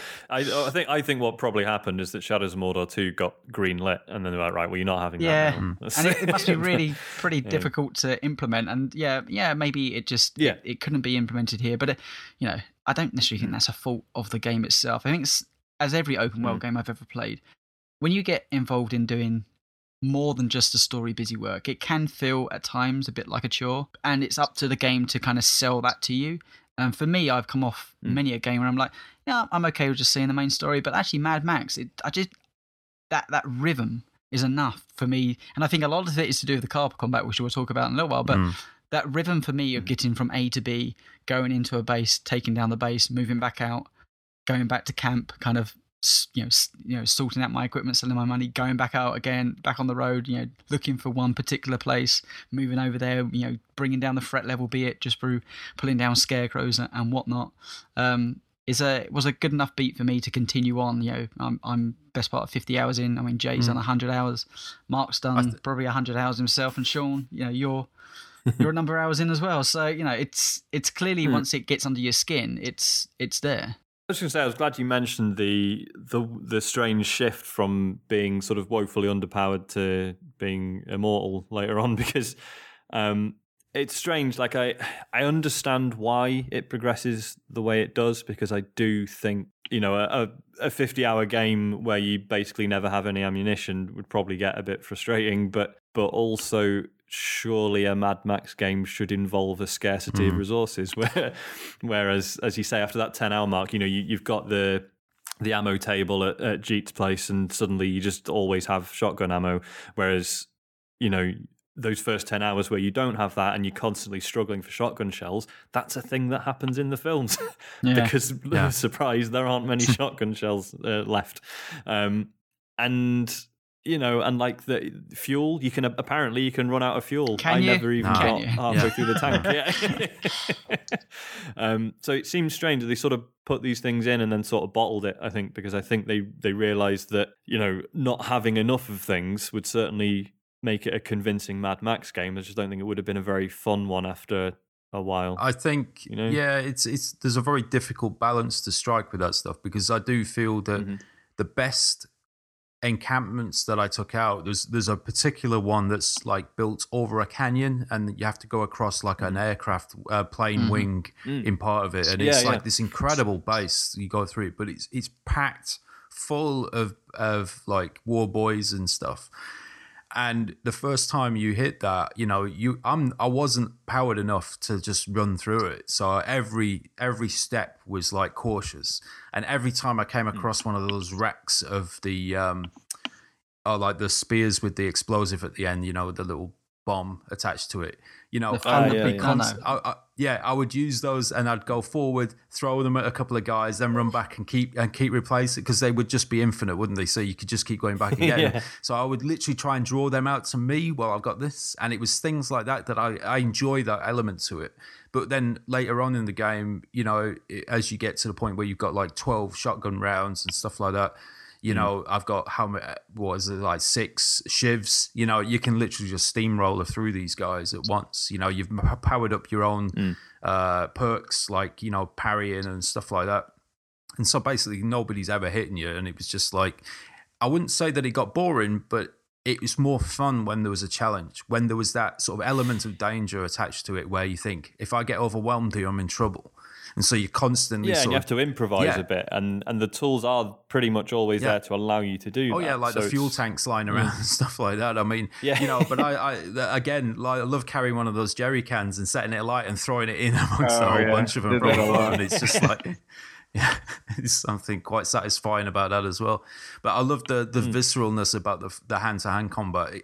It's although it borrows like from the likes of Arkham games on a far simpler level, it's really satisfying when the sort of the proper hefty sort of smacks and the crunch and the sound and the audio, and it's really brutal as well. I mean, probably more brutal than the films are, to be honest. But it's like, it's it in itself, and part of it's just the animation and the sound work. But it proved to be quite satisfying when you jump into a bunch of 6 guys and they're coming in from every angle and stuff. Yeah, it's just the weight of it, and like Max just like feels knackered. Like, there's no finesse about it. It's he's not like some kind of martial artist. He's literally smashing this guy's head into a wall. Just bludgeoning the hell out of him.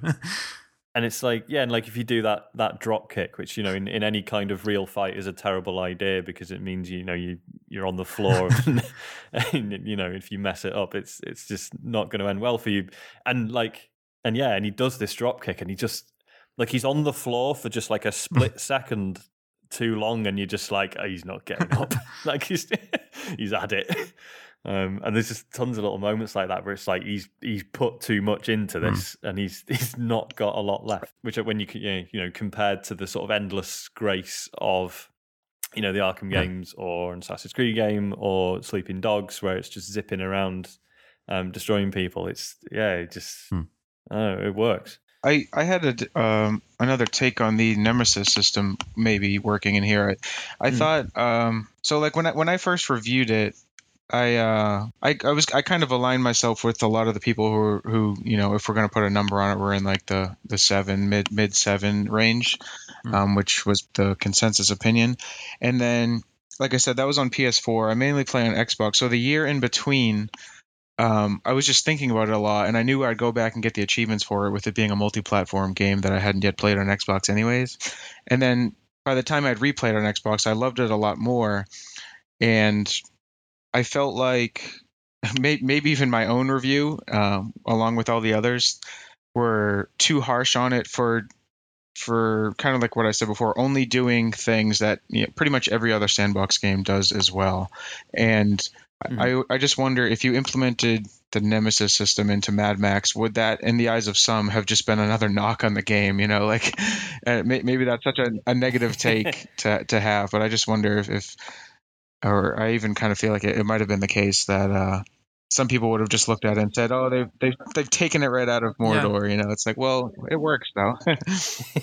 Essentially, there's no good ideas left, right? I mean, there's so many games are like so many games, and I think it's hard to just single out Mad Max and say, look, this is the problem with gaming. It does everything we've seen before. It's like, but it also has a style of its own, has a feel of its own. And it's not those games. It's Mad Max. It's kind of, it makes its own world, and it has a set of its own rules as well. You're only taking the base sort of element of that Nemesis system, and in fairness, Mordor's level design, in my opinion, I felt that Mordor wasn't as interesting a map as Mad Max's is.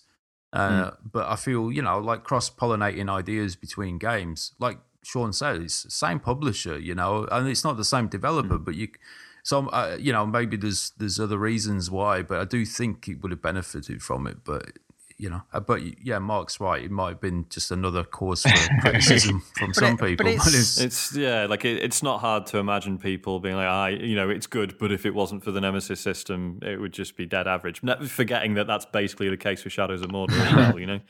It's a very good game, and the Nemesis system really elevates it. But if it wasn't for that, I don't think anyone would have given it a second look. To that point, I mean, I remember back when this game was, just upon release, and the scores were out there. I mean, I don't want to say 7's a bad score, because I think 7's a perfectly fine score. And actually, I understand where 7s are. Go on, Mark. Well, just real quick, I wanted to say I didn't want you guys to think that I think I gave this game like. It was kind of the way this guy did it that I reviewed for. He kind of averaged out everything else individually. So I think it ended up like a 7.7 or something like that. And I'm not insinuating that that's a bad score. I just mean in the written text. I don't even think that's the wrong score for this game. It's like I'm conflicted that's what I was going to say. With my feelings. Like I'm happy to say, okay, this game's a 7 out of 10. But equally, some of the best games I've ever played are 7 out of 10s. It just means they've got elements which I can hold my hands up and say, yeah, could it be more graceful in the way that it implements its world structure? Oh, for sure. So it's not going to get 10 out of 10 in that department. Would it be better with a Nemesis system? Maybe. And then it maybe would have got an 8 out of 10. But there's elements of the game that I think it does better than most. So, and my time with it is one of those things where, I can think back of many open world games that I've played, and this one keeps coming back to me. And I think at the time, that's why I was interested in this game, because there was a lot of people talking about the reviews and a lot of people kind of bad-mouthing the game at the time, because 7 out of 10 is generally regarded as a poorish score. And everybody that I knew had brought it, because they were excited about it, maybe just from the Fury Road hype, wouldn't stop talking about it. Just would not stop talking about it. Would be, oh man, it's like, I love the environment. Oh, and I'm doing this, and you should see the car combat, and you should. And yes, there were some other people, some fellow podcasters that I absolutely believe in their opinions, more so than a number of review sites. And the general conversation was, actually, it's a lot better than the reviews would allow you to believe. And I think there's a mixture of that. I think the reviews are, some of the criticisms are spot on, but I do fall in that campment. When I'm playing Mad Max, I'm having a really good time with it. And it doesn't always have to be like, this is cutting edge, this is, pushing gaming forward. Sometimes just being a good, fun game is enough. And I think Mad Max is one of those ones that just falls into that category. That would be really good as a summary at the end. So I might utilise that. So one of the things, we're getting on for time. So one of the things we haven't actually talked about is the car combat itself, which, let's face it, you're probably going to spend about 70% of the game doing. So beyond the beautiful vistas and the wafer-thin story and the fairly decent combat, the car combat's really fun. I fall either side of car combat. I've played many of it in many games, and sometimes they go over the top where they need you like the proper ramming abilities. Where I'm trying to think of what's that one with Vin Diesel. Wheelman, there we go. Wheelman, where you have the ability to shunt your car left and right and push people off the road, probably too far the wrong way. The cars always feel hefty. I like the fact they got spikes and elements on them that they are war machines. Some are more useful than the others, but your Magnus is the one that you're going to spend the most time in, and the upgrade path of that vehicle is fun and entertaining. I was told quite early on that ignore a lot of the border spikes and the sniper rifle and all that stuff, and concentrate your money and your time into the harpoon and thunderpoon gun. And because they eventually become completely powerful weapons. Harpoon, always fun. pulling the wheels off cars that previously had been an absolute nightmare, chasing me down, leaving me almost stranded for dead, having to jump out their way as my car's being fixed in the background. All of a sudden I get a harpoon gun where I can pull tires off, and just seeing them just come to a grinding halt and me picking them off by circling around them, just ramming into the side doors. And then eventually the bigger upgrade of the Thunderpoon, which is the equivalent of a rocket launcher off the back of the vehicle. And firing in down onto people. It makes convoys, which have been previously very hard to master and take down. The convoys actually, for me, remind me very much of the stuff in Fury Road. It's definitely that tick box of, I wish there was more of the fun car combat stuff where they're chasing you down, like the odds were stacked against you, but they save it for very much the convoys are just tracked paths where they'll go round and round in circles. It takes them about 10 minutes to do their circle, but essentially they're on the same track path, and you need to locate them. It's got I guess a war machine at the front that needs protecting by their point of view, and they'll ram you off the road. But once again, you get overpowered. It becomes not really an issue towards the back end of the game, but certainly fun at the front and the end of the game. But I really like the car combat. I think it's fun. I think the car's fun to drive around. It's always good, the boosting across the mountain skies. So how about you guys? Yeah, I thought it was so the combat itself I think is really, really well done. Like you said, towards the end, well, just like with Max on foot, towards the end the car can get pretty overpowered if you've been unlocking things and upgrading them as you should. The one part of the cars at all and the driving that I had problems with were more in the races, or sometimes even just general driving, where you could hit a rock the wrong way or maybe go up a slope the wrong way, and the way your car responded to it just didn't make sense physically. And I think they deliberately made this game so that you can't flip the car. I've never flipped any of the cars in the game. I'm pretty sure it's impossible. But and it seems like as a result of them trying to work out the physics so you always land on your wheels, sometimes you just don't react the right way to like the terrain that you're driving on, like, or in those barrel run races, sometimes you would collide with the red barrel as like a sort of checkpoint, but I don't know about you guys, but they would often like send me Flip flying. you. Yeah, that was deceleration into them. I always found is the best route. But yeah, the car combat is the wrinkle that this game adds. If it is too similar to every other sandbox that preceded it, and probably even some more that have followed it, I think the car combat at least stands out as something that this game does, maybe even arguably exclusively, or at least really, really well. And Batman, you now have the Batmobile on the last one, if you're going to compare it to that one, which is fair. They do have a lot of that shared DNA. But it's, I don't know, just, it's so, even not having seen the movies, it's so important to the Mad Max lore and universe. This dude's like obsessed with his vehicle, that it was very important that they nailed that. And at least in my opinion, I think they really did. I think the only trick that they missed was that so much of the sort of good car combat bits in the films involves, like, while all these vehicles are on the move, people getting out of them and transferring between vehicles and having punch-ups and climbing around the vehicles and stuff. And there's just none of that in the game. And I understand why, because I'm sure that on a technical level it'd be a total nightmare. And so I get it. But it just would have been really good. Yeah, I mean, I purposely left off my anti-boarding spikes because I liked it when somebody jumped onto the car and I could use the shotgun and just blast them straight through the window. It's just because it felt like more, I guess, closer to the way that the film stuff worked. It's like, you're trying to get in, have 2 barrels of my shotgun, mate. And those moments make a great photo too. Oh yeah. Like, I also really like, I mean, it's kind of different, but yeah, I really liked, so, like if you have to get out of your vehicle and then, the enemies will just be like circling around you, beeping their horns, and then one of them will come at you and you have that opportunity to like dive out of the way and then pull out the shotgun and shoot the gas tank as they pass you. That's amazing when you pull that off. Right, let's tackle a little bit of the forum feedback before delivering the free word reviews and summaries. So, Mascat said, Mad Max was arguably one of the biggest sleepers of 2015, especially with Avalanche releasing Just Cause 3 months later. With more hyped competition and overall opinion on quality of licensed games, no one expected Mad Max to be mediocre at best. I'll start with saying that in some aspects Mad Max is still very much a typical mediocre game. For example, on-foot combat is very standard copy of Batman-like encounters mechanics. Also, the open world is filled with a bunch of chores, towers to climb in form of balloons, so there's a lot of familiar things that don't try to excel in any way. But there are some things that make this game stand out in the end. First of all, the vehicle combat is really great, and this coming out from the person that doesn't really play racing games at all. Your car moves very smoothly, everything is well animated, and its responses in the way that it should feel.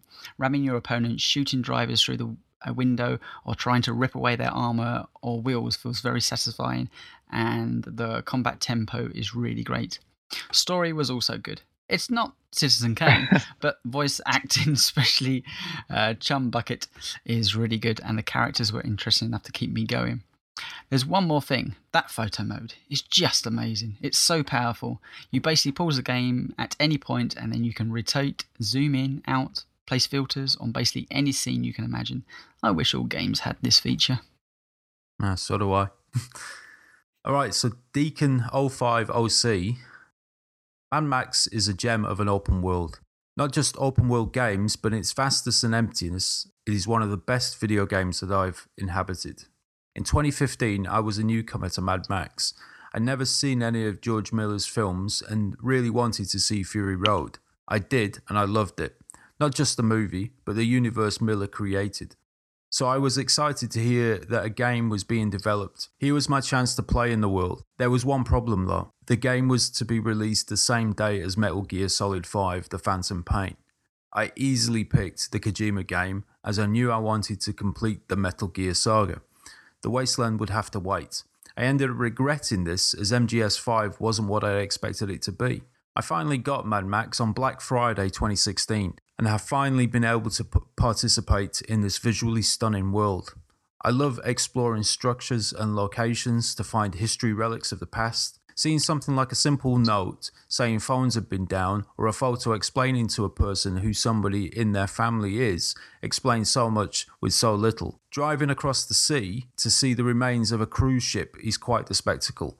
The creative team did a fantastic job with environmental storytelling. The game's plot didn't really matter to me. The story of the world was more important, and I find that unique. There may be 4 Mad Max films, but as I played the game, I imagined I was playing Mad Max in more movies as I helped the various strongholds clear the threats around them. Since there are so many ways of completing these objects, it never felt repetitive to me. I know I won't complete 100% of an open world game, but I'm still working on this. The last time I wanted to finish things in an open world was Assassin's Creed 2. Mad Max isn't the best game of its kind, but I feel it's a special game that makes up for pretty standard gameplay mechanics by making you forget they are there. You focus on helping people like the Road Warrior and surviving in a hostile world while you seek the plains of silence. All right, Deadpool Negative says, Mad Max has always been one of my favourite franchises. I remember renting Beyond Thunderdome first because it was PG-13 and being thrilled by it, but then being amazed years later when I finally saw The Road Warrior. I've always been impressed with the visceral experience George Miller puts on screen using practical effects. I like the movie so much, I even bought the NES Mad Max. That game was, well, let's just say their take on The Interceptor was nice looking for its time. 25 years later, Avalanche Studios has brought us their own take on Mad Max. While I can't say I'm a huge fan of the Just Cause series, I do get a kick out of their ambition and the many ways the player can scramble across the map causing chaos, but it's a game series that always comes shy of being really fantastic. Chaos is not the order of the day in Mad Max. The world has already been destroyed and flattened by war and environmental disaster. Avalanche took to heart the bleak outlook of the films and set out to create a world just as vast as the playgrounds of Rico Rodriguez, but its vastness is intimidating, alienating, yet at times also beautiful. The world of the Mad Max game is almost oppressively bleak, probably the bleakest entry in the franchise since the original film. The relic collectible photographs telling bits and bobs of the collapse of civilization at different points in time is effective, but it can also be a bit much. The very act of driving around the world looking for small signs of life and settlement with only the madman chum bucket to keep you company gave me a strange, isolated feeling. If we're simply judging on mood, Avalanche really knocks it out of the park. However, Mad Max fails into many common traps that have befallen open world games in recent years. In terms of how the world is structured, it feels a lot more like an Assassin's Creed game than Just Cause. Our hero drives around looking for waypoints to reveal more things to go to on the map. Instead of sync points in this game, we have the hot air balloons, and like Assassin's Creed, we can invest in structures for greater benefits, in this case the outposts. But also like an Assassin's Creed game, there's little motivation to do the side missions outside of those necessary to progressing the story. Yes, you can build up outposts to fix and fuel your car and replenish your health and earn scrap, but you only really need to build up one of these outposts and that will be enough to get you through the game. There are some effective side missions, but just as many that feel like busy work. Eventually, like a weaker Assassin's Creed game, the points on the map all blur into a glob of stuff you have to do, but only if you feel like it. So why are they there? Combat is one of the better aspects of the game, though not perfect. I appreciate the Arkham-style combat and how I had to be very patient with timing my strikes and counters, though multiple counters was something I never quite got the hang of. I love the kickback of the shotgun attack and the amazing crunch of the weaponry and fury attacks. It can be extremely satisfying. Car combat was even better, though there didn't seem to be quite enough of it. Once you get the hang of the harpoon, yanking off the side door of an opposing vehicle, then yanking out the driver is immensely satisfying, as is using it when assaulting strongholds. The sniper battles can be surprisingly tense too. It may sound like I'm down on Mad Max, and while I was playing it to write this post, I did feel myself alternately thrilled and annoyed. But I think in the end I was more thrilled than annoyed, and since I've spent over 32 hours with good old Chumbucket. I think that's the issue. There's so much that's good in the Mad Max game and so much that's tiring. I can see just maybe a few more months in development or some tighter editing and we could have had a truly great open world experience. In any case, however, I do recommend it with reservations. So Third Drawing said, I don't play a ton of open world games like this, but I found this on sale 2 weeks after it was out and thought, why not? Mad Max is a quintessential B game. It's not as stylish as a blockbuster game, it's not as polished as AAA games, but it does what it does well. The fighting mechanics are solid, the driving's fun, and it's very pretty.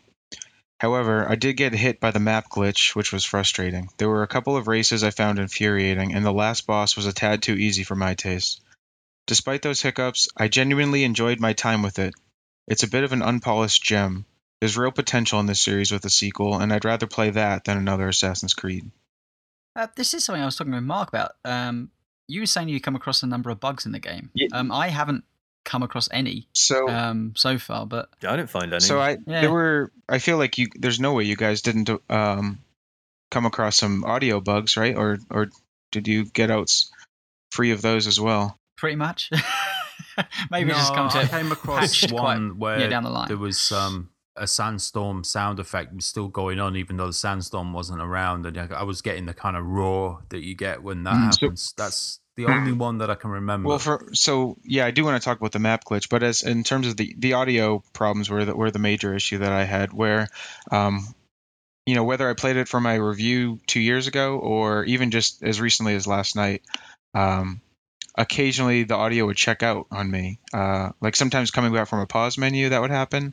Other times, it seemed like, a massive explosion might also like somehow break the sound in the game. And suddenly I couldn't hear driving. I could only hear the ambient noise of the world around me. So that stuff happened kind of frequently. And even when I was rewatching the final few cutscenes, they had the same audio issues that I had, where things were just a bit out of sync. Like when you pull the sort of helmet thing out of Scrotus's head and he's finally dead. For me, that was the sound came before the visual, and in the YouTube video that I watched, that happened there as well. But okay, yeah, I mean, maybe that's so. Yeah, I don't know. It's weird to me that you guys didn't encounter any of those when I did on like basically 2.5 playthroughs. But somehow it's just me. But so for the map glitch, what this person's referring to is this probably the same thing that I encountered, where for some people, seemingly a lot, according to my Google results when I was frustrated with it, one of the settlements in Pink Eye's territory, it's just to the left of Gastown, obviously on the outside of the Gastown walls. It tells you to destroy 7 oil rigs, but even when you destroy all 7, the game only registers that you've destroyed 6 of them, but there's not another one you can destroy, and there's just no way to fix it. And I don't know at what point does a playthrough become doomed, if it's right away. or if there are certain things you could do before that point. But it's really unfortunate for anybody who's like a completionist or an achievement or trophy hunter, because there's a lot of achievements that sort of fall under getting all those settlements, like without all those. Do everything. Yeah. Like I think there's like 5 or 6 that are now basically unobtainable for that playthrough of mine that I can't unlock, because I can't do all the settlements, so I can't get the last V8 engine, so I can't win some race. Like it's just cascading issues just from this one settlement being glitched. And so if you Jay, I think you said you 100%ed it. Yeah, so on my first playthrough, now it wasn't so much of a glitch, but what I would do is, you've got those Scrotus symbols to smash on each of the sort of little encampments. Yeah. Well, there's one particularly big camp that's on a bridge, and you have to go from one end to the other. Now, I was scanning this out with the sniper rifle and saw one of these symbols that I could see through the rifle. So I shot it, and it never registered. And so when I went through, it was gone, but it was always at like 95% complete on that camp. And that stuffed as you said, it leads to a point where it kind of prevents you from doing other things or getting trophies or achievements, because you haven't done that. And so I made sure that on my second playthrough, I did not shoot anything other than war criers from a distance. So it was just a point of making sure that I didn't fall into that trap again. So, I mean, things like that, they can be, especially with a game that potentially you could be putting in 40, 50 hours easily on if you're going after a full completion. When I say 100%ed it, I 100%ed all the camps, I got all the scrap, I got all the unlocks and all that. The only thing that I think I'm 81% on the trophies. The only ones that I've not bothered with are the races, because I hate them. Oh, okay. But and finding all, because it's silly trophies like win a race with every archangel, and it's like I can't even begin to think how boring that would be to do that, so I'm not even going to bother. But the racing's not great, is it? No, I don't like the racing at all. I did the one race with Crow Dazzle because you have to as part of the story, and beyond that, it's like, stuff off, mate. I'm not bothered about the rest of it. Fair enough. Yep. Oh, that's cool. So Chopper said, while recognising that the actual gameplay could be pedestrian at times, I really enjoyed Mad Max. With all these modern cookie-cutter open worlds, towers, strongholds, minigames, maps, icons, etc., I was struck by the thought that the environmental artists are now the stars of the show. Mad Max really nailed the feel of the franchise, and the detailed and beautiful world was fantastic. And finally, Jakob42. Mad Max may be the perfect podcast game. The concept of this is worth a discussion in its own right. Is a game truly good if you prefer to play it with the people blabbering on in the background? But personally, when I really want to just zone out for a while, podcasts and games are my go-to. The game doesn't have a lot of depth. This wasn't necessarily a bad thing. I enjoyed punching my 700 baddie as much as I enjoyed punching my first, but was doing so with essentially the same skills each time. There's not the flexibility of the Arkham games here, so even though things like shotgun and shivs are fun, I still essentially clobbered my way through most fights. I'm sure other people will have more to say on the driving. I'll just say that switching to first person and taking on a caravan was almost as thrilling as it was inconvenient. Mad Max isn't an important game. It won't go down in the annals of history or be remembered for any particularly revolutionary mechanics or innovations. What it is just some pure distilled fun. Mad Max is a simple man, and his world doesn't need the complexity to feel interesting. Plus, if he had an option to listen to sound of play while sliding around the dunes, I'm sure he would. Nice. Exactly. And how are we to argue with that? Right, let's finish off with some free-word reviews. Jay, if you could go first. Adders Black 39. License done properly. Nick Atkins says sodding Gastown race. Sorry, I'm sorry, I'm just gonna right, oh sorry, I'll just whoops. But that highlights just how much that race. I had to stop midpoint of my first playthrough because I couldn't beat that sodding race. I just couldn't get him. And it drove me to I had to YouTube it, which is like, why am I YouTubing it? It's just straightforward. But then I stripped the car back because I was like fully armored, fully maxed up on every bit of armor, and I couldn't catch up to him. He left me for dust. And then it was just like, strip it down. First time, went on everything, just really down to basics, and I took him out first time. I was like kicking myself afterwards. But anyway. Jeremy Greer said, return to Gamefly. Glenn Watts, beautiful smoking wrecks. No chorus. 60 forgettable hours. Jacob says, sand, blood, repeat. Rachel Dengate said, witness me, mediocre. Cisco and Ebert, skip Thunderdome. Ninja Badger 7, mad mediocre at max. Eric Jones, substance in emptiness. Chopper Kelly said, best explosions ever. Stan Shell, competent cookie cutter. Sean Stacco, not mad enough. Mike Susky, gaming's prettiest sandstorms. Connor Hawks said, bone-crunching combat. Kurt Lewin, bloated and repetitive. And finally, Chopper, dog was underutilized. Can I just say how unfair it was that Mark, who hasn't seen the films, got the one that was quoted from the films? Yeah, I figured that's was something. I was like, I either don't remember that from the game or I've never seen it. Right, so let's close out the show with our summary and thoughts. Sean, your summary, please.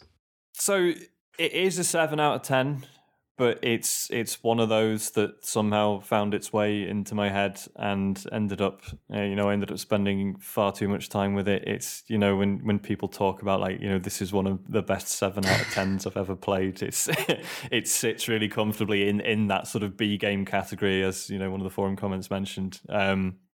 And it's not a criticism. It's just like I don't know. It's not even that it feels low budget. It's just obviously it was a bit of a side project for Avalanche, but that's okay. I'm all right with it. Like there's a scrappiness to it that sort of fits with the spirit of the majority of the films.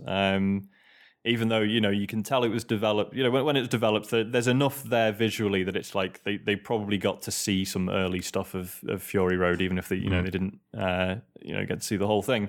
And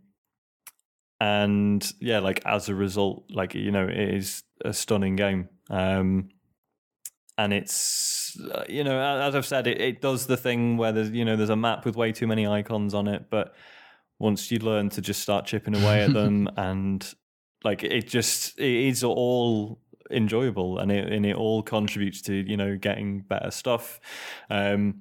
And although it is strange and kind of a shame that you do end up very overpowered in in a Mad Max game that seems sort of tonally inconsistent, but yeah, I just enjoyed every second of it. Like it, once you find your own balance between switching between the side missions and the main story ones, and the main story ones have obviously had a lot more attention given to them, and even within those main story missions, there's all sort of like different sort of approaches and sort of different tones that it takes. Some of it's like pure survival horror almost, and then some's just driving the car around and everything exploding and you're just laughing the entire time.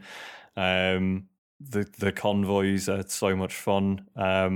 Even the attempts that fail and you end up just like with your face in the dirt while everyone drives off, and you just like it's so frustrating. But it just that struggle just feels very Mad Max, and I think in terms of capturing the spirit of the films, but in a video gamey way, I do think they've nailed it. Like once you let go of trying to figure out like where it might appear in the timeline or whatever, like it seems to have been very specifically written to sort of it could come anywhere. Like it's totally self-contained. By the end, when it turns out Hope and Glory have been killed and Max is really mad again. It's like, well, of course, how else was it going to end? Like there was no other possible way for it to go. And that's, even though it's kind of a sad and abrupt ending, I think it's, it makes sense. Yeah, I'd really like it. And not just for the fact that I only paid about £12 for it. For someone who's often put off by sort of very bloated open world games, I just found this was perfectly enjoyable to just slowly sort of chip away at. Mark?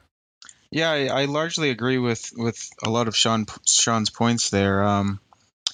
It is a 7 out of 10 for me as well, and I mean that as a compliment. And maybe it brings up bigger questions about why we can't look at a 7 out of 10 game and call it something really fun and really good. And I think that's what Mad Max is. And we've sort of hit on what my main point was going to be throughout this show, which is I sort of liken it to this sort of the same group as Batman and Shadow of Mordor. Those two, along with Mad Max, are these three licensed property WB published games with a lot of shared DNA, and lots of things to do in each of them, and maps with a bunch of stuff to do in each of them.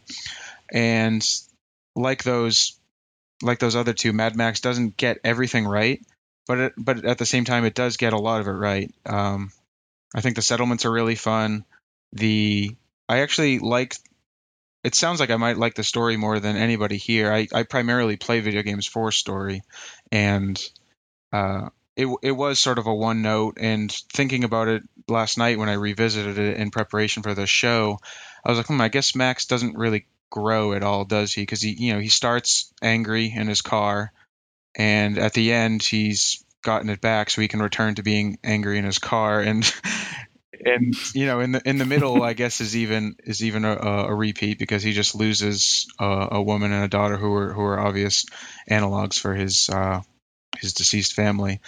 But something about the final act and the final, maybe not even a third, literally just like the final hour or two, for me really clicked with me, and that's what made me want to go back and play it again that second time, because for most of the game it's adhering to like the general open world sandbox principles, and it's if it's not cookie cutter, it's only because the open world, I mean the driving segments save it, and that makes it stand out. But then something about that last hour, I just really love. It's morbid, but when when he loses hope and glory, figuratively and literally, I guess. So bad. As, was it Glory that's the daughter, or is that Hope? I forget. I think that's Glory. But I guess I should know if I'm praising the story so highly. But she dies in his arms, and it immediately cuts away to this close-up shot of him like just revving in whichever direction he doesn't even know where he has to go yet, but at that point he's so determined to just end Scrotus once and for all. And that part really got me like excited, and in that moment, having not seen any of the movies, I was like, I think I should check these out. And maybe it's my own fault I still haven't now 2 years later, but I don't know, I just think it's really stylish. It does a lot well. It does way more well than it does poorly. And don't, if you haven't played it yet, well, sorry, it's now all spoiled. But also don't let 7 out of 10 like draw you away from it. That can be and should be a compliment, and that's perfectly what Mad Max is, I think. Jay, I think Sean and Mark have pretty much covered all the bases, really. I'm just, I think all I'm going to add is, what a game! What a lovely game! I do know that one. No, I agree with all the points made. It seems weird that in my head I know it's a 7 out of 10 game, and it feels wrong to call it anything other than that because of the the issues we've talked about. There's no point going over them again. But yeah, while I'm playing it, I feel like it's more than that. I think there's a certain magic quality we talk about in gaming, which is hard to describe. Some games have it. Some games are absolutely spectacular and don't have it. And I find that Mad Max is just one of those ones with an open world game where I'm not put off by the amount of icons on the map. In fact, I see it as little opportunities to have a little bit more fun.